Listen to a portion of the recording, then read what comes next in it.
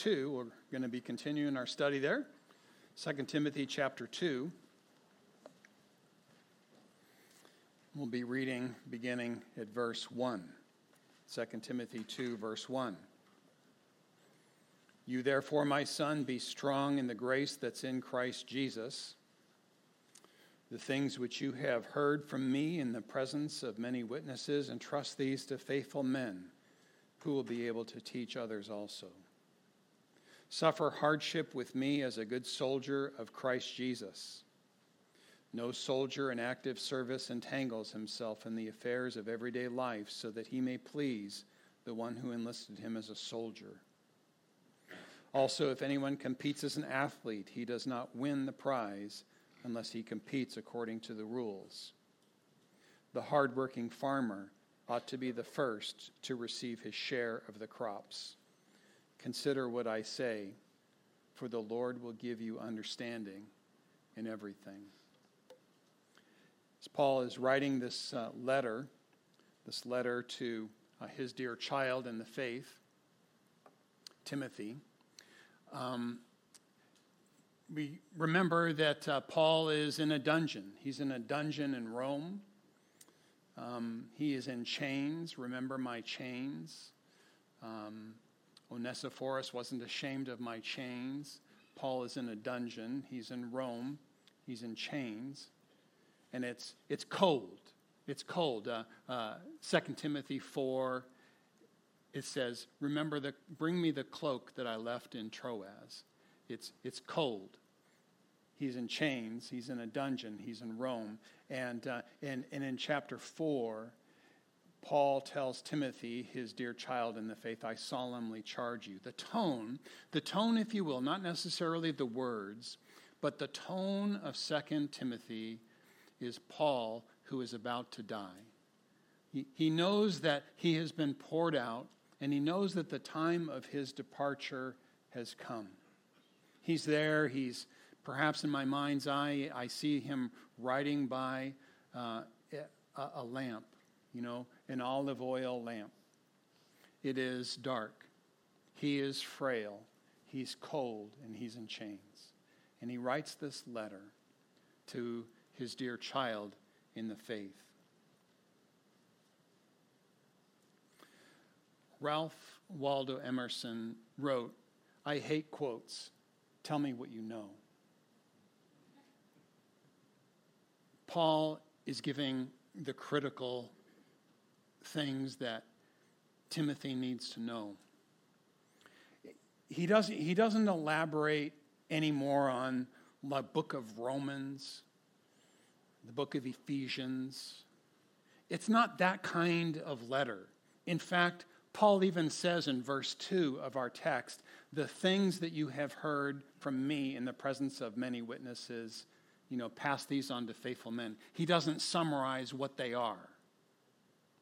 Paul doesn't have time for that.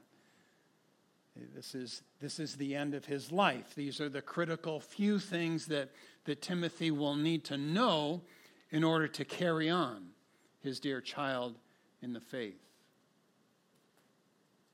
And the first thing that Paul says here is, you therefore, my son, be strong in the grace that is in Christ Jesus. Be strong in the grace that's in Christ Jesus. As I was studying that phrase, just kind of, the Lord just really spoke to me through that phrase, be strong in grace. I mean, Paul, who, if he's giving the critical few, these are the critical things that you need to know, and he's going to give these wonderful word pictures, the picture of an athlete, the picture of a farmer, the picture of someone in military. But he begins this discussion with Timothy. Timothy, come along. I need to tell you this. Number one, be strong in grace. And I thought, wow, is that what I lead with? I mean, is that what in your interactions with others and in your way that you go about doing things, is that your strong suit? I know my verses and I know my doctrine. Oh, but man, I got to tell you, I really excel at grace. Is that you? Oops. Lord, you know what? Are you strong in grace? This letter is one of those letters that's like, it's kind of different because it's so intensely personal, right? This is not like read this to the churches. This is like Timothy. And so I kind of, as I'm studying the book of 2 Timothy, and you too, maybe you might like to put your name in where he's talking to Timothy. You, Sally, be strong in the grace that is in Christ Jesus. Put your name in there. Go ahead. Do that. Is that you? It's kind of a funny thing to say, isn't it? Be strong in grace. Because Paul, when he was praying, he prayed, and this is captured in 2 Corinthians chapter 12, verse 9. He says that, this is where Paul was praying that the Lord would remove his chronic illness. He's praying that the Lord would remove his chronic illness. And he prayed 3 times for that. Lord, take it away. Lord, take it away. Lord, take it away. And I think, correct me if I'm wrong, I browsed, I couldn't really research this very well, but I think that this is the only place that you find red letters in an epistle, because God said, my grace is sufficient for you, for my power is perfected in weakness. It's like, wait, okay, maybe this is just a Dave thing, but this is seeming like a little confusing. Be strong in grace, but God's power is perfected in our weakness. It's kind of interesting the way that works. God's grace is sufficient for you. And so ask yourself the question, am I strong in grace? Is that where the Lord finds me this morning?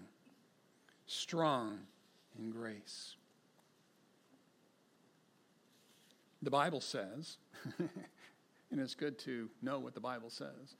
The Bible says in Hebrews chapter 12, verse 15, see to it that no one comes short of the grace of God, and that no root of bitterness springing up causes trouble, and by it many will be defiled. Is there anybody that you know that doesn't deserve grace? Oh, not them. Be strong in grace. You hear the words of the enemy. You are such a mess up. You always make mistakes. Look at you. You're a fool. One mistake after another. You'll never amount to anything. One failure today, another tomorrow. Look at your track record. Do you hear those voices?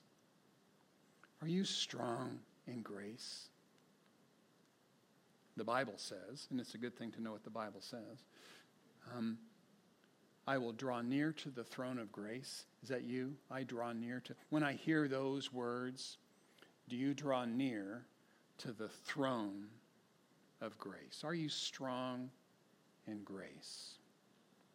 Strong in grace. Verse 2 is like a little mini theme verse for our text. The things which you have heard from me in the presence of many witnesses, entrust these to faithful men who will be able to teach others also. This is it. This is it. This is like that handoff verse. We've been wanting to show the baton. And last week, Alan, he showed the handoff of the Bible. It's like, okay, somewhere in here we've got to have the track baton being handed off. And so, here, Paul is telling Timothy, the things that you've heard from me, entrust these to faithful men who will be able to teach others also. This is the handoff. And so, as we're reading the verses, you're like, what's the point in all this? What is this saying? What it's saying is the point of 2 Timothy, this is a handoff book. This is a handoff letter. And so Paul is taking Timothy, find the faithful men. Who are the faithful men? If you were to say, let me give you, Dave, an explanation of faithful men and women, what would that explanation be? You might say, well, I don't know. They're people who they stand the test of time. What other definition would you have? If this were a discussion, maybe we'll have that interactive, but maybe they do what they say. Maybe they're under testing. You've seen them under difficulty, under adversity, and they do what needs to be done even under adversity. When no one is looking, they do the right thing when no one's looking. Faithful men, find the faithful men and entrust what you've heard, that treasure that's been entrusted to you, entrust these to faithful men who will be able to teach others also. This is a call to invest in others, to pour out what you have received from the Lord. We're not to be like a stagnant pond, that has no outlet. Think about your life and think about your accumulation of life experiences, of things that you have learned from the Lord, those treasures. Do you pass those on? Are you finding ways, the Bible says, even with encouragement, those things when you've been like, oh, I'm down and out. The Bible tells us in 2 Corinthians chapter 1, verse 4, that when you've been down and out and you've been comforted by the Lord in some way, shape, or form, thank you, Lord, that really helps. And then you move on. It's like, no. You're to take that, hey, this really helped me. Hey, let this encourage you. And you're to pass that on, right? You comfort others with the comfort that you have been comforted with. Don't be a stagnant, pond. There needs to be an outflow. And so Paul is telling Timothy, he's saying, look, find the faithful men, pass this on to others. Now, where we plan to spend a majority of the sermon this morning is on these three illustrations. The illustration of the soldier, the illustration of the athlete, and the illustration of the farmer. We're going to have to kind of park there and muse on these illustrations that are there. Why are they there? And what's the meaning that's intended by them? And sort of by definition, I'm instructed by the text to do that because that's what it says I'm supposed to do in verse 7. It's like, okay, David, for the sermon today, here's what you're supposed to do. We are to consider what Paul is saying, for the Lord will give us understanding in everything. We have that in verse 7. So in some sense, that's what we're supposed to do this morning, is muse on the illustrations of the soldier, the athlete, and the farmer, and kind of look at them and think, that's interesting, or how do you relate to that? And what do we learn from those three individuals, those three word pictures, those three illustrations? And so we're going to be spending a majority of our time kind of looking at that. And number one is the soldier. Now, if we're going to look at this, it says right there, Paul says, suffer hardship with me as a good soldier of Jesus Christ. I'm worried. I'm worried about this section of the sermon because it's like, oh no, I don't want this to happen. I don't want to talk about the soldier, the athlete, and the farmer and say, that's really interesting. Isn't that interesting? It's like, we can kind of learn that from the soldier, from the athlete and the farmer, and that's pretty interesting too. Because I don't think that that's what Paul's purpose is in talking about these three different illustrations. And here's why. Because Paul says, join me. The NIV has join me right there in verse 3. Paul says, suffer with me, or join me in suffering as a good soldier of Christ Jesus. Paul is giving these illustrations not so that they will kind of be interesting for us to look at, and so we'll have kind of this, model of Christianity that we can talk about, but rather that we would be able to join with Paul and and enter into. I don't want it to be sort of like from the outside looking in. I want it to be from the, now we got it, inside looking out. I mean, if this were a one-on-one and Paul were talking to me and he would basically say, hey, Dave, join me in suffering hardship with me as a good soldier of Jesus Christ. And I would say, oh, wow, you are asking me to do something. Yes, I'm asking you to do something. So they're not just static illustrations, they're invitations, if you will. These are invitations. These are invitations to enter into, do it this way. The theme for our study in 2 Timothy is sort of this idea of, endurance for troubled times. We know that these are difficult times, troubled times. And in a way, I think this is the how to do that kind of section. This is some text, some ideas, some illustrations that will help us know how to navigate through and how to endure in troubled times. I'm not really good with statistics, and in some sense, when statistics go up, my eyes kind of begin to just roll back in the back of my head. But, we're a minority, There's a Pew Research thing recently came out by 2070. Christianity will be a minority religion in the United States.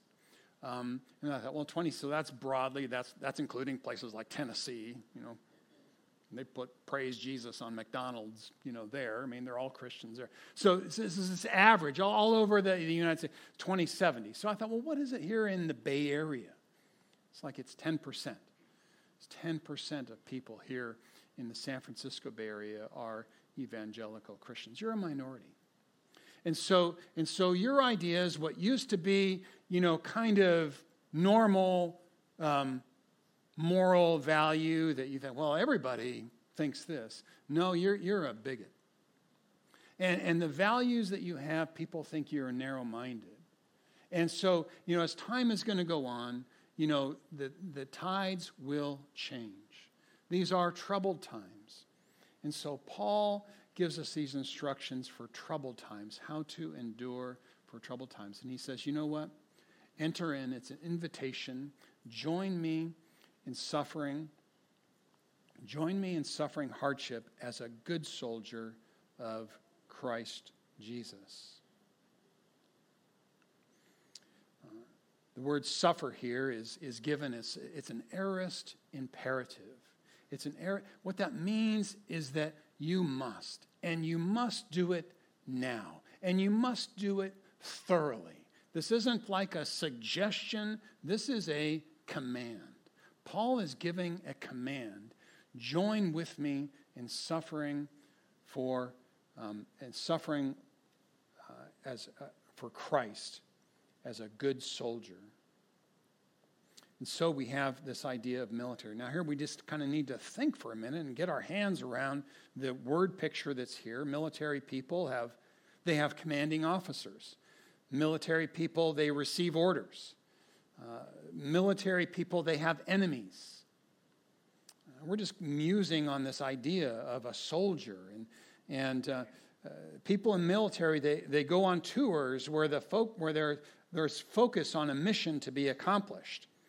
People in military live a life in Spartan accommodations when they're deployed. I was looking at some YouTube videos of soldiers in deployment in Afghanistan, and their accommodations, I mean, they're Spartan. There's not a lot there. Yeah, they got a TV and they have some video games, but there's really not much there.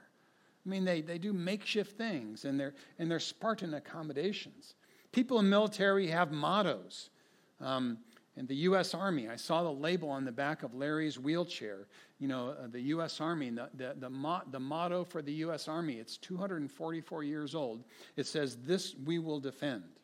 The motto for the U.S. Marine Corps is Semper Fidelis, or Semper Fi, always faithful. And so on it goes. The people in military, they wear uniforms. They have mottos. They fight. They have enemies. And he talks about what he says here, he says, as a good soldier, a good soldier. Think for a minute. We're considering these things, right? We're musing on these things. We're thinking about military and soldiers, good soldiers.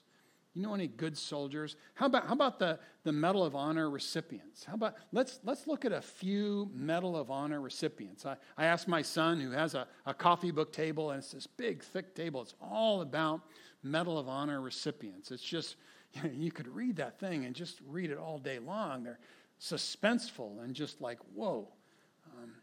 Here's a Medal of Honor recipient. Florent Groberg. He basically tackled a guy with a suicide vest. And the suicide vest blew up, threw him 10 feet. I mean, it's like, okay, these are people that are tackling people with suicide vests. These are Medal of Honor recipients. Then there's Leroy Petty.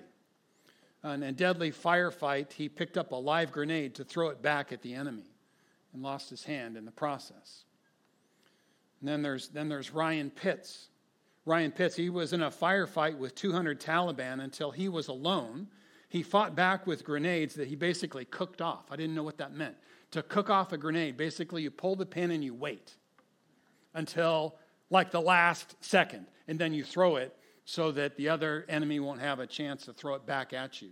It's like, oh, that takes some chutzpah or other kinds of things. Here's Clinton Romesha. He was there defending Camp Keating in Afghanistan when it was attacked by 300 Taliban soldiers. 30 Afghan government troops that were with them ran. They dropped their weapons and ran. The 50 Americans that remained fought. Clinton's upper body was badly damaged by an RPG after getting patched up. He basically picked up his machine gun, took a strategic position to defend the ammunition depot, and manned a machine gun and took out several Taliban machine gun nests and until the fort was secured. It's like, okay, these are good soldiers. Good soldiers. Now, so we're musing on soldiers, and I don't know if there's anybody here who's now ready to go dive on a hand grenade or pick up a live one. Is anybody ready to go do that right now?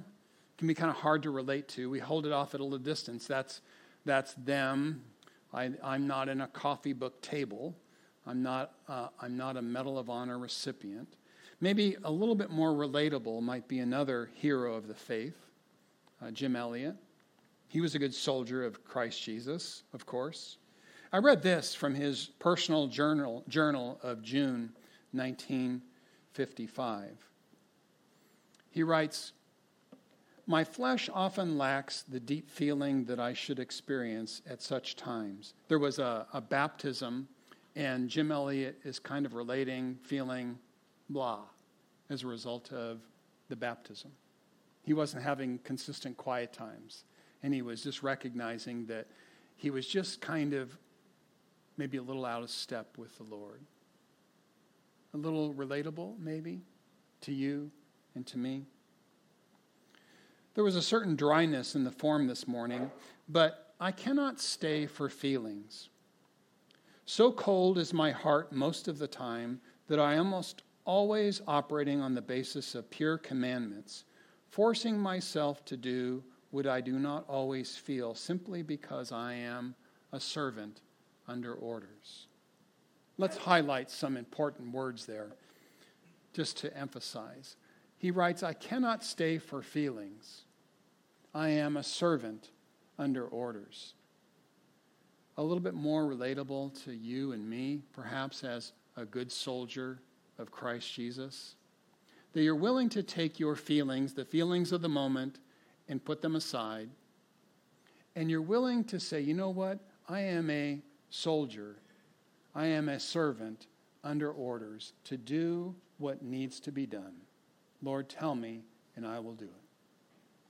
Be a good soldier of Christ Jesus. So if we were to look maybe at each of these three models and kind of think about, well, what are we supposed to do with this? What are the attitudes and what are the actions from each of the three illustrations that I want to take home with me today? Maybe as a good soldier, you would say this. You would say, you know what? I cannot stay for feelings. I cannot stay for feelings. In the actions, I am a servant under orders. A good soldier. Be a good soldier of Christ Jesus. Next, we have the athlete. Let me blank that. Verse 5, if anyone competes as an athlete, he does not win the prize unless he competes according to the rules. An athlete. Let's muse on athlete and see, what do we learn by this model that's been put forth of the athlete? What can we learn from him? Now, you all know that, naturally where you want to go is, I know athletes, they train, right? They train every day. They're disciplined. They live a life that's that way. They sort of have that lifestyle of self-discipline. But is that what's in view in the verse? Let's look at the verse more carefully and see what's in that verse. It says right here in my Bible, if anyone competes as an athlete, he does not win the prize unless he competes according to the rules. It's true that an athlete needs to train, but that's not in view here. This is, if you will, race day. This is the competition day. That the athlete needs to compete according to the rules. And so Paul is saying, hey, Timothy, come alongside for just a minute. Timothy, remember the athlete, because the athlete needs to compete according to the rules. You got that, Timothy? Yeah, I got that. Compete according to the rules. Does that resonate strongly with you? Do you love that? I love competing according to the rules. No! As Christians, we're like, rules, schmools. That's legalistic. We don't go by the rules. But Paul is saying, no, the athlete, he needs to compete according to the rules. Now, if you're an athlete or you participated in an athlete, probably if you're honest with yourself, the last thing that you would think of is I'm going to go out there and break the rules, right? We don't think that way. We'll think, no, I want to follow the rules. I want to compete according to the rules. Yeah. And of course, there's maybe some interesting examples of people who broke the rules, and I don't want to go there in the sermon because I don't think that that's where we want to bring our focus. We say, no, we need to live our life just like that athlete who would not want to break the rules. Can you think of any rules, and I'm putting that in italic, quoted, of the Christian life? Sure. There are rules, if you will. There's a certain way that's to govern the way that you and I live our Christian life, with patience, with long suffering. We're to have a long fuse on our anger and not burst out at people. When we burst out at people and launch, when we're impatient, we're out of bounds. In a sense, we're breaking the rules, aren't we? And Paul says, Timothy, if you're going to live this Christian life, you need to be like the athlete who stays in bounds. Stay in bounds. If you want to have that endurance that's going to stand the test of troubled times, stay in bounds. Be like an athlete who says, I would not even think of breaking the rules. Good example of a hero here, and as an athlete, would be Eric Liddell. Eric Liddell is sort of my hero here. He was an athlete that, he was the person who, under conviction of his own personal conviction, would not race on the Lord's Day, and so he gave that up. And at the Olympics, they said, well, I'm really making a long story short here. There's a beautiful story. They said, well, you've trained for the 100-yard dash, but he says, I'm not going to do it because it's on the Lord's day, so he ended up running the 400. He was in lane 8 of the 400, which is the worst lane ever, because you can't see your competitors because they line up on a staggered start. And he ended up breaking the world record, and his record stood for many years to come. He won. He was a disciplined athlete. He ended up in a prison camp in China because he was also a missionary. And he brought with him there to the prison camp in China several of his disciplines that he had learned as an athlete growing up. He brought with him the idea that he would be completely surrendered to the Lord. In a couple of biographies, I'll read a couple of excerpts from this athlete, Eric Liddell. The most noteworthy feature of Eric's life was the regular and rapid progress of his spiritual development. It's as phenomenal as the speed with which he ran the 100-yard race. After being yards behind halfway, he would catch up and pass the winning post as easily being first, leaving the other competitors standing. In the athletic world, no one knows how he did it. It remained a mystery. But for his progress in the spiritual race, there was one very clear and definite explanation. First of all, absolute surrender to the will of God. It was toward that attainment of that ideal that he directed all his mental and spiritual energies. Absolute surrender to the will of God. As he was competing in the race as a model athlete, as a model Christian athlete, his motto, if you will, was absolute surrender to the will of God. He goes on to say, one word stands out from all the others as the key to knowing God is to having his peace and assurance in your heart. It's obedience. Obedience to God's will is the secret of spiritual knowledge and insight. It's not the willingness to know, but the willingness to do God's will that brings about certainty. Not the willingness to know, but the willingness to do God's will that brings about certainty. In another book that describes his life, in some dialogue and interview between other people who were prisoners of war in this camp, someone asked, what was the secret of Eric Liddell's walk with the Lord? And this person responded, every morning around 6 a.m. with curtains tightly drawn, this was in the concentration camp, to keep the light from shining, our peanut oil lamp, the prowling sentries would think that someone was trying to escape, so they would they would climb out of the top bunk, keep the drapes closed, and the sleeping forms of his dormitory mates. Then, in the small Chinese table, two men would sit close to each other with the light just enough to illumine their Bibles and notebooks. Silently, they would read, they prayed, they thought about the day's duties and noted what should be done. Eric was a man of prayer, not only at set times, though he did not like to miss a prayer meeting or the communion service when such could be arranged. He talked with God all the time, naturally as one can who enters the school of prayer to learn of this way of inner discipline. He seemed to have, it seemed that he had no weighty mental problems. His life was grounded in God, in faith, and trust. Paul tells Timothy to be like the athlete. Here's an athlete. Here's his life. It is explained in biographies, and it says what he did. Absolute surrender to the will of God. A life consistent in prayer and in being in God's word. Curious, isn't it, that he had no mental problems, that his life was founded, that was secure in God, faith, and in trust. You know, the Scripture is our anchor, isn't it? It is our anchor.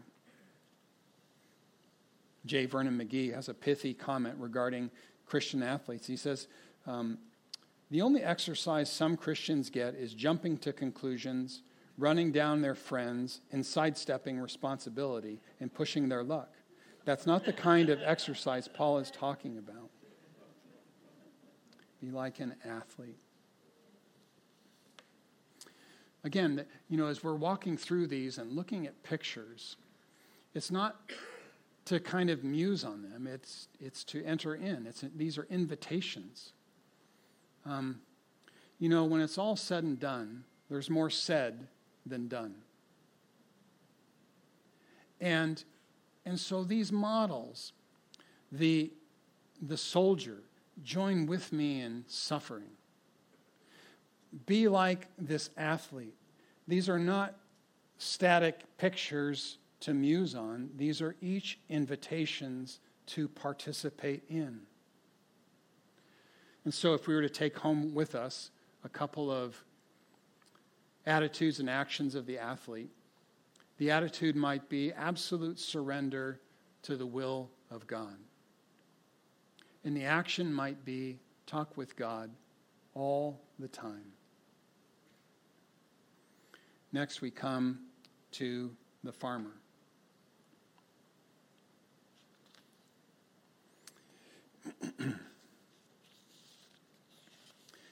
The farmer. And we have here in verse 6 where it says, the hardworking farmer ought to be the first to receive his share of the crops. The hardworking farmer. We've already got the attribute of the farmer that we are to consider, that we are to muse on, that we are to understand, and we are to participate with. The farmer, he is hardworking. Now, as I look at the audience, I think there's probably very few, maybe a few, who know what farming is. I don't. Most of us, probably 95% of us, are city slickers. We have no idea what farming is. We just don't know. And so I was reading, like I normally do, the Ag Daily. A plug from this woman by the name of Amanda Zalakij. And her family is a family farmer. And she herself actually is an attorney, which is interesting. But her family is a farming family in southwest Michigan. They farm corn and they farm soybeans. That's what they do. They're farmers. And I need to explain this to you so that you will know kind of an idea of what farming is like, because it's like we have no idea. We're city slickers. See, we go to Safeway and we buy things in plastic. It's just like, that's where it comes from, right? And so she relates this little bit of a story that I'll read at length, and she is the daughter, and her family farms. So she says, usually when Dad comes for a visit, he brings a change of clothes. That's mostly because I sometimes have little projects that need help with. There's inevitably something that Dad thinks needs to be serviced, cleaned out, or trimmed out around the house. And he arrives with his work clothes and boots and has something cleaner and nicer to put on before we get dinner. But one recent weekend, we were finishing our plates, and he said something that I wasn't really ready to hear. We need to check the water softener to see if it needs more salt. And I don't think that you have any more bags, so we'll need to grab some, he stated, because the harvest will come soon. The harvest will come soon. To most people, that warning probably doesn't seem ominous. It's just a harvest. Sure, there will be more activity on the farm, and they'll all be busy working in the fields. It's a big production and the insane feat each year. No big deal, right? No, it is a big deal. Because that statement means one thing to me. It means I'm going to be a harvest orphan very soon. What's a harvest orphan? Said more dramatically, it means I'm losing my family while they're trying to bring in the crops for the next few months.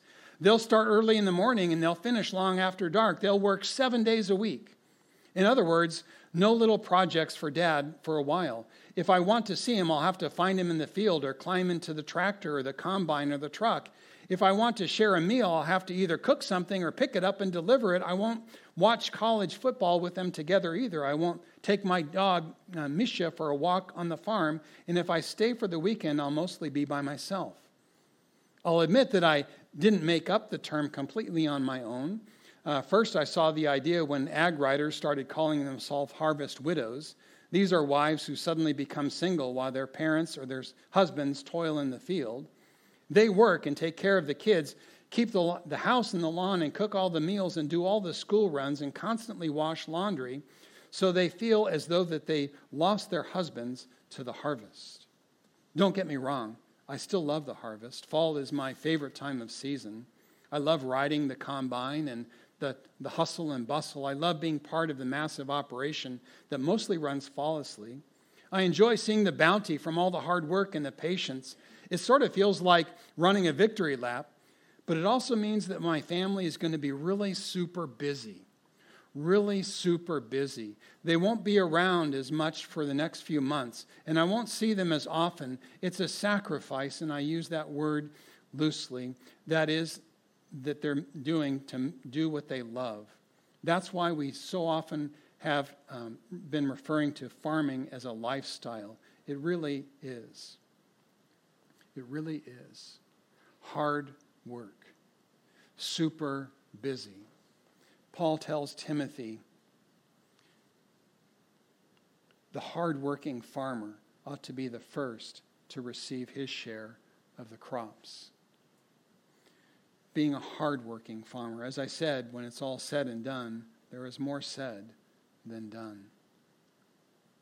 The hardworking farmer is not a glamorous metaphor like an athlete or a soldier or a farmer. He begins his demanding work early and often goes late, limited finally by the dimming of light of day. His work is often tedious, boring, and unexciting. Not many farmers ever become celebrities like soldiers or athletes. He's often called to endure cold, heat, rain, and drought.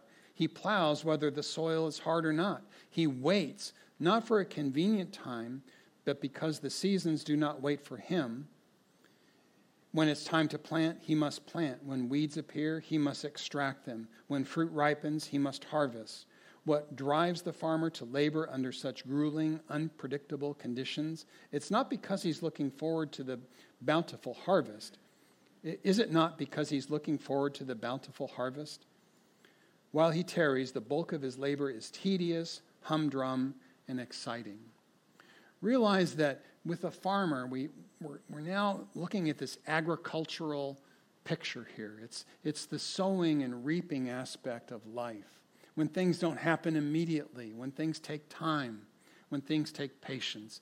And Paul is telling Timothy, remember the hardworking farmer. And he closes with these words here in verse 7. Consider what I say, for the Lord will give you understanding in everything. I'm a visual learner. I like looking at things and seeing an illustration. I kind of get lost in lengthy explanations. But I wonder if for you this morning or this afternoon, if when you drive home, you think about your life, and if your life were to be characterized by some model, some illustration, what would that be? Let's pray. Lord, we thank you for this text this morning, the example that we have to enter in, to join the invitation of the soldier, the athlete, and the farmer. Lord, help us to take this home with us. Help us to adjust. Help us to receive an invitation, to receive a baton, and to hear what you would have for us this day. In Jesus' name, amen.